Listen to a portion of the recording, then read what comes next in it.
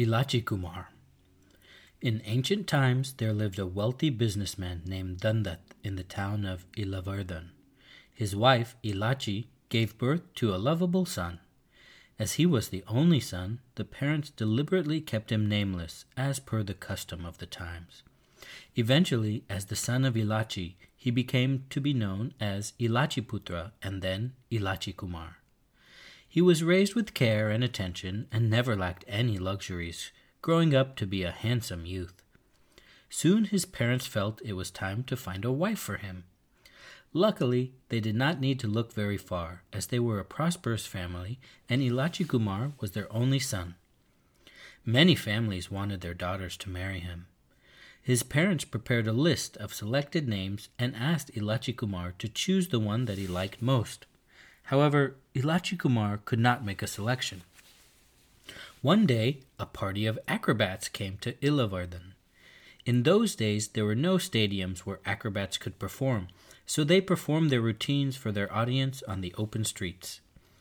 Beating drums to announce their arrival, the acrobats planted poles in an open square off the main street and connected them with ropes while a large crowd gathered.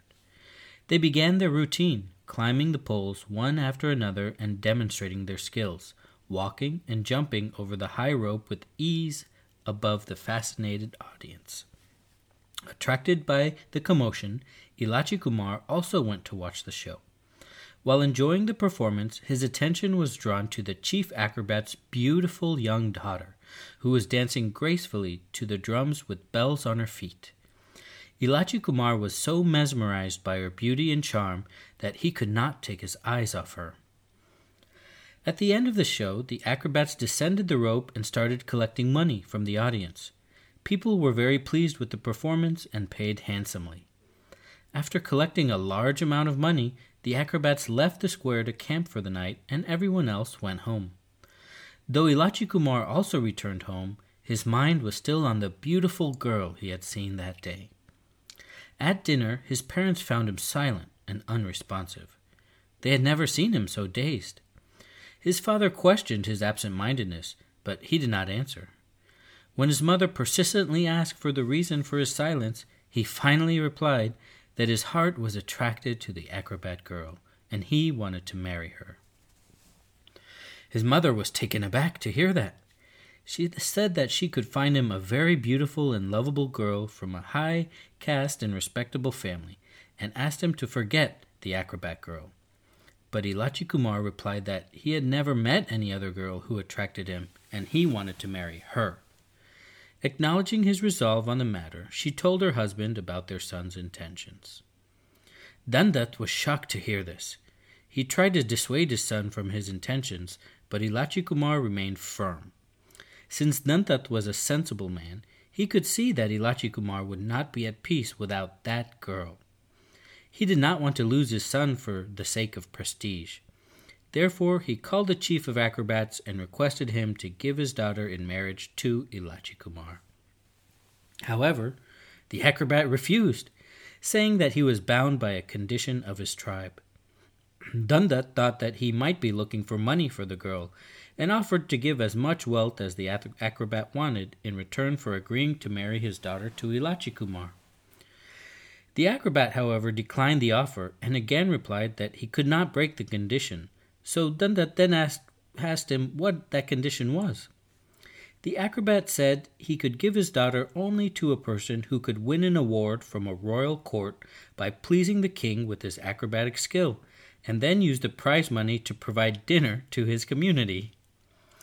Dandat was disappointed to hear a condition that was apparently impossible for his son to fulfill. After he explained to his wife what had happened, she told her son and said that the girl would only marry an expert acrobat and asked him to forget her. Ilachikumar was silent, but his mind was racing with thoughts.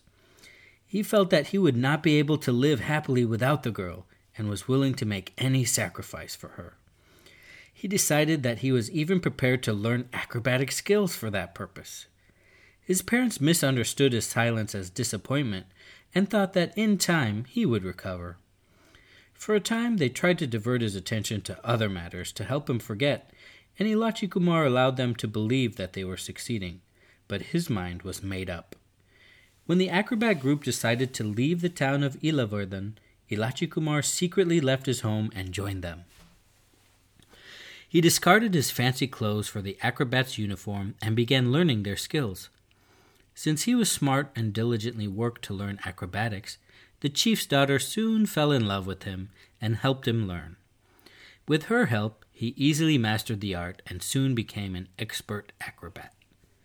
When the group reached the city of Benatat, he requested the chief to organize a show at the royal court so that he could have a chance to fulfill the condition. The chief went to the young king and requested that he watch the performance of the young acrobat and to award him a suitable prize for his skills. When the king agreed, the acrobats erected the poles in the compound of the royal palace and invited the officers of the state and the elite of the city to watch. Just before the show was due to start, the king arrived and took a seat in the balcony of the palace. Bowing to him, Ilachikumar went over to the pole, jumped up, and began displaying his acrobatic skills. Ilachikumar walked on the rope with ease and grace, performing risky jumps and somersaults. It was a superb performance and full of acrobatic feats no one had ever seen before. Everyone was highly impressed with his skill. Ilachikumar felt gratified by the appreciation of the people, thinking that it was enough to please the king as well. He came down and bowed to the king again, and the chief went to him to request an appropriate award.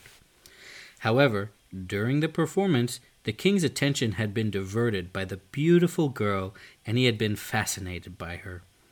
Seeing how lovingly she gazed at Ilachikumar throughout the performance, he thought that he could easily gain her if he somehow got rid of Ilachikumar. Therefore, when the chief acrobat approached the king and asked if he had enjoyed the performance, the king pretended that his mind had been occupied with problems of the state. He said that he had not been able to give his full attention to the performance. He requested Ilachikumar to demonstrate his skills again. Accordingly, Ilachikumar got on the rope again and displayed his skills, again doing a superb job. But at the end of this second show, the king pretended to be drowsy and asked him to repeat the performance again. Ilachikumar could not believe the situation. He suspected that there was something wrong. However, since he was still eager to accomplish his cherished goal of marrying the girl, he decided to try again. Once again, he began the rope walk, triumphantly noting the audience's reaction. While looking around, he noticed a beautiful woman offering sweet food to a young monk. She was in the prime of her youth and was very attractive and highly graceful. However, what surprised Ilachikumar was that the monk was clearly unaffected by her beauty. He compared this to his own situation. Ilachikumar had changed his entire life for the beauty of one girl, yet the monk was impervious to the lovely woman in front of him. He was amazed by the monk's self-control and detachment towards the beautiful woman. What power kept the monk aloof in her presence? In addition, while not only remaining aloof, the monk's face radiated peace. This attitude of the monk raised a succession of thoughts in the mind of Ilachikumar.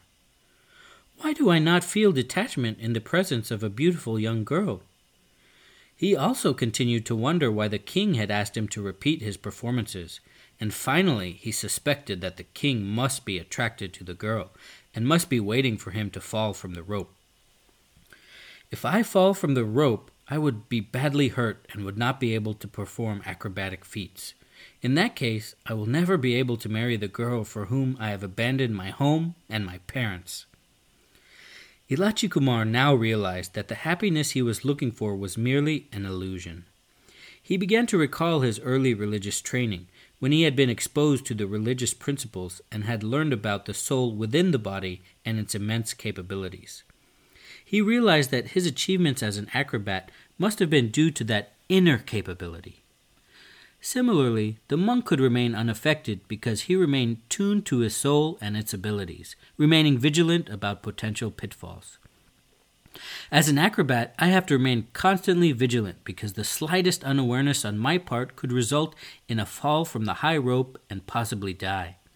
Why then should I not use the same vigilance for the sake of spiritual upliftment? In an earlier life, he had trodden a long path of spiritual pursuit.